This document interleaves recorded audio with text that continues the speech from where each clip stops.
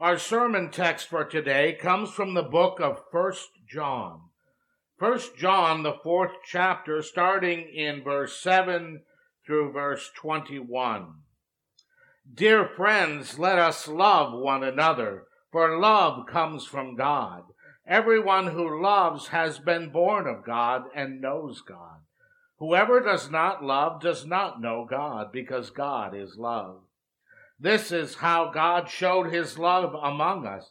He sent his one and only Son into the world that we might live through him. This is love, not that we loved God, but that God loved us and sent his Son as an atoning sacrifice for our sins. Dear friends, since God so loved us, we also ought to love one another. No one has ever seen God, but if we love one another, God lives in us and his love is made complete in us. We know that we live in him and he is in us, because he has given us his Spirit. And we have seen and testify that the Father has sent his Son to be the Savior of the world. If anyone acknowledges that Jesus is the Son of God, God lives in him and he in God. And so we know and rely on the love God has for us. God is love. Whoever lives in love lives in God, and God in him. In this way, love is made complete among us, so that we will have confidence on the day of judgment, because in this world we are like him. There is no fear in love, but perfect love drives out fear, because fear has to do with punishment. The one who fears is not made perfect in love.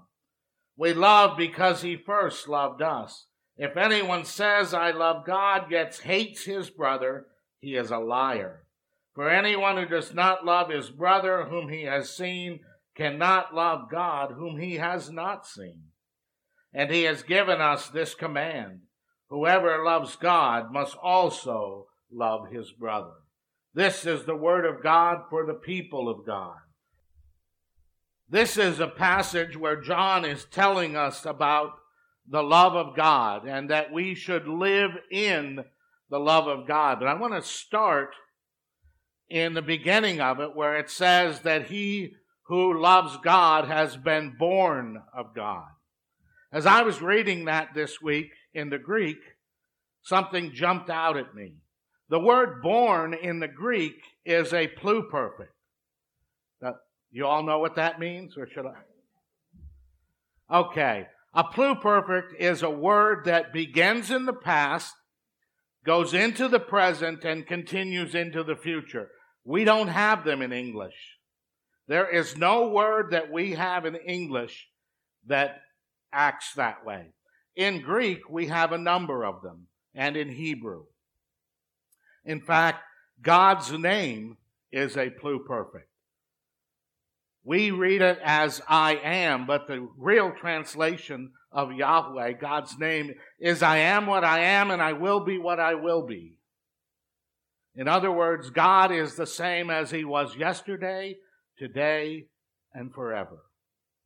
And that's what's happening here when John tells us about being born of God. We are not born when we accept Jesus Christ as our Savior into perfection. Just like when we are born human, when we come out of our mother, we're not 25 years old.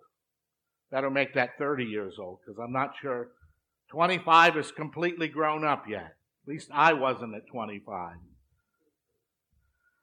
But we have a process of growing. Just like in our human body, we grow and we get bigger, we learn more, we become the person that we are meant to be, and we grow into that person.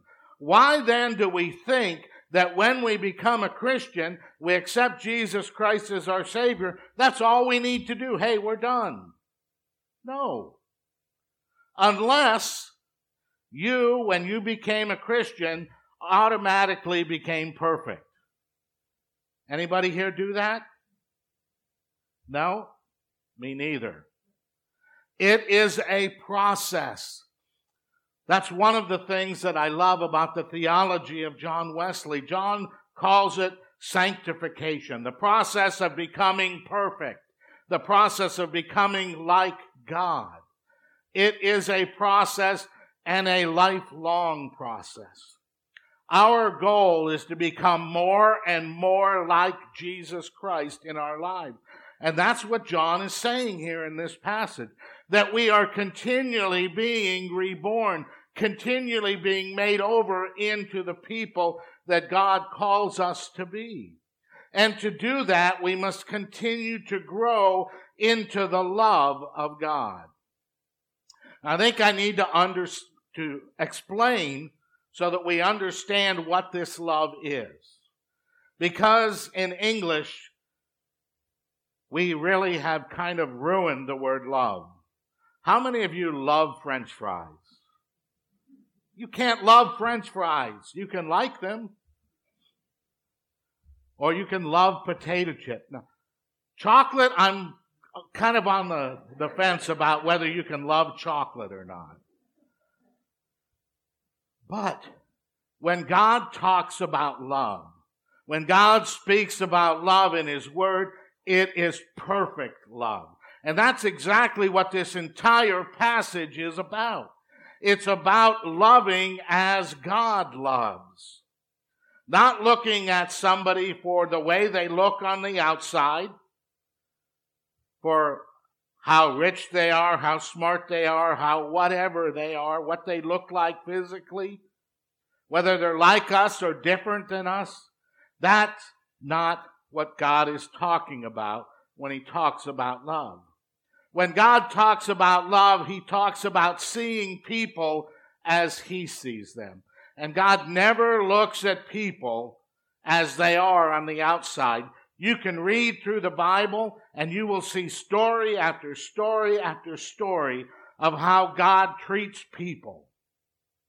And never once does it say God loved them because they were good looking, or God loved them because they were rich, or God loved them because they were Jewish.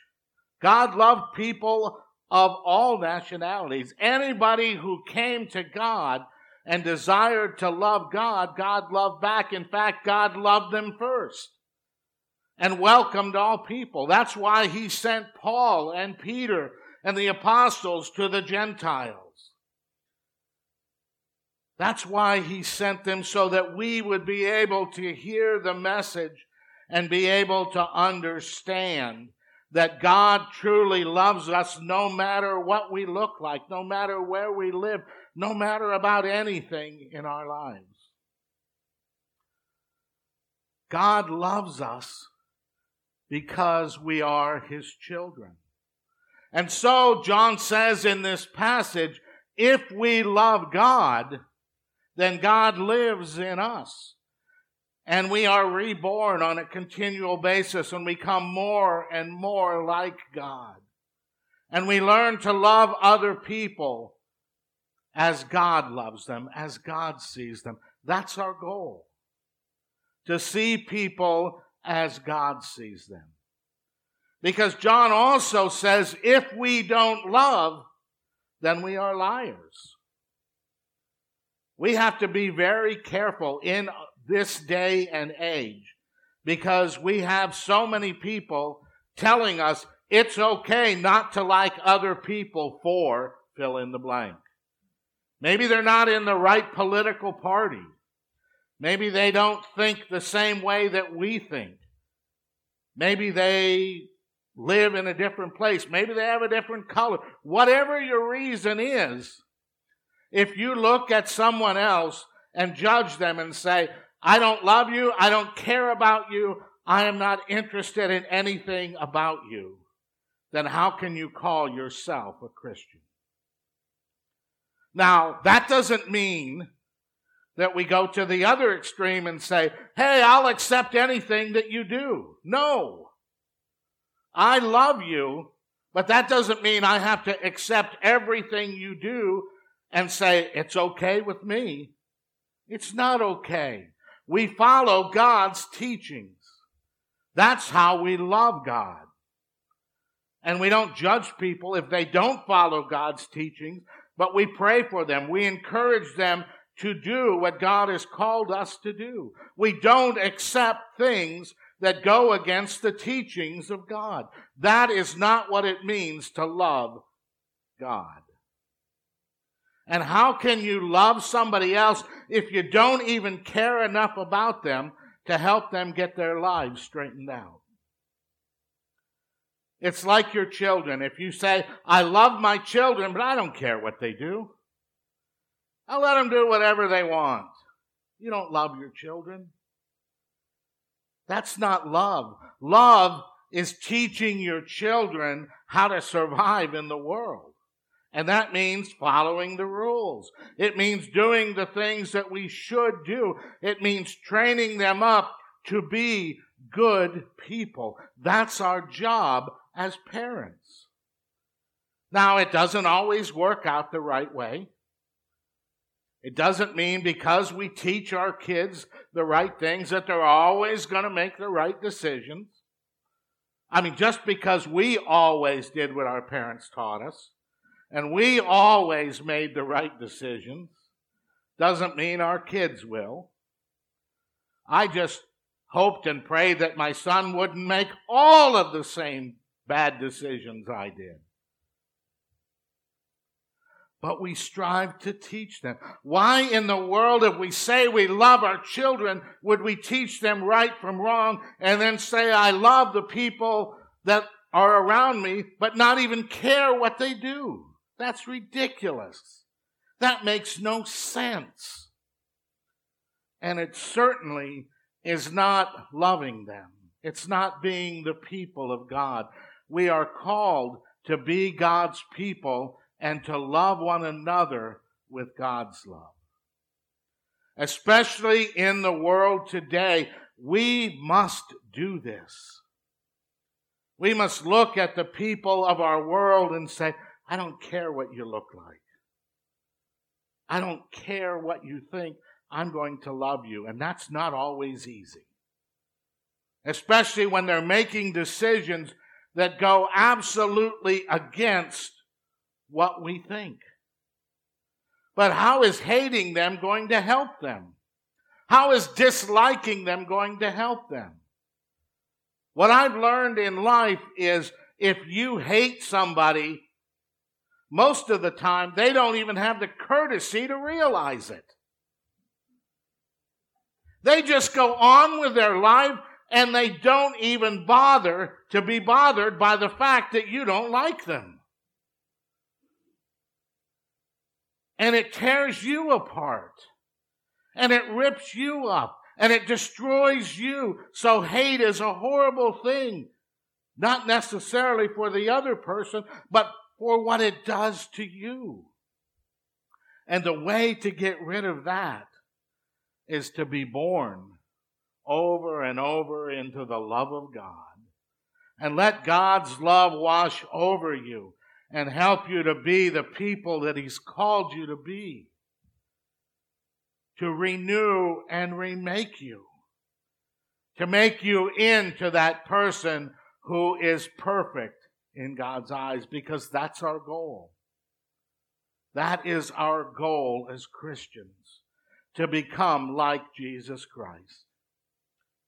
Now look at the stories of Jesus and you will see Jesus didn't look at people the way other people looked at them. The woman at the well had been married 5 times and was living with a man she wasn't married to. The woman who committed adultery and was brought to Jesus, Jesus forgave. The woman who anointed Jesus' feet with precious oil was a prostitute, and He never sent her away. All of the people who Jesus touched were people who weren't perfect. The man in the cemetery who was filled with demons. And Jesus cast the demons out. and renewed the man. When everybody else in that whole society didn't want anything to do with him. God touches people's lives, and He changes them with His love. Not because He's perfect, because they're perfect. Not because they're perfect, because He's perfect. I got a shock here a number of years ago. How many of you saw the movie Machine Gun Preacher or heard that? I went to school with him. We went to the same high school. I was shocked. Even in high school, Sam was not an upstanding citizen. He was one of those guys that was always on the wrong side of things. And ended up becoming a Christian. Married a stripper. They became Christians together. And he went to Africa and started a mission with children. And he saved many, many children. He may not have done it in the way we would have done it, but he did God's work. And I had to think about that for a while because, you know, God touched him. In high school, I'm not sure he would have been real welcome in our youth group. In fact, I'm pretty sure he wouldn't have been. That's because we were wrong. We need to look at people and see what God sees. Sees the potential that God sees, because God saw potential in us. And He was willing to send His Son to die that we may be His people, that we may be born of His love. Seek to be reborn every day in the love of God in a greater way. Seek to be God's people. For if we are God's people, then God lives in us, and others will see God. Amen.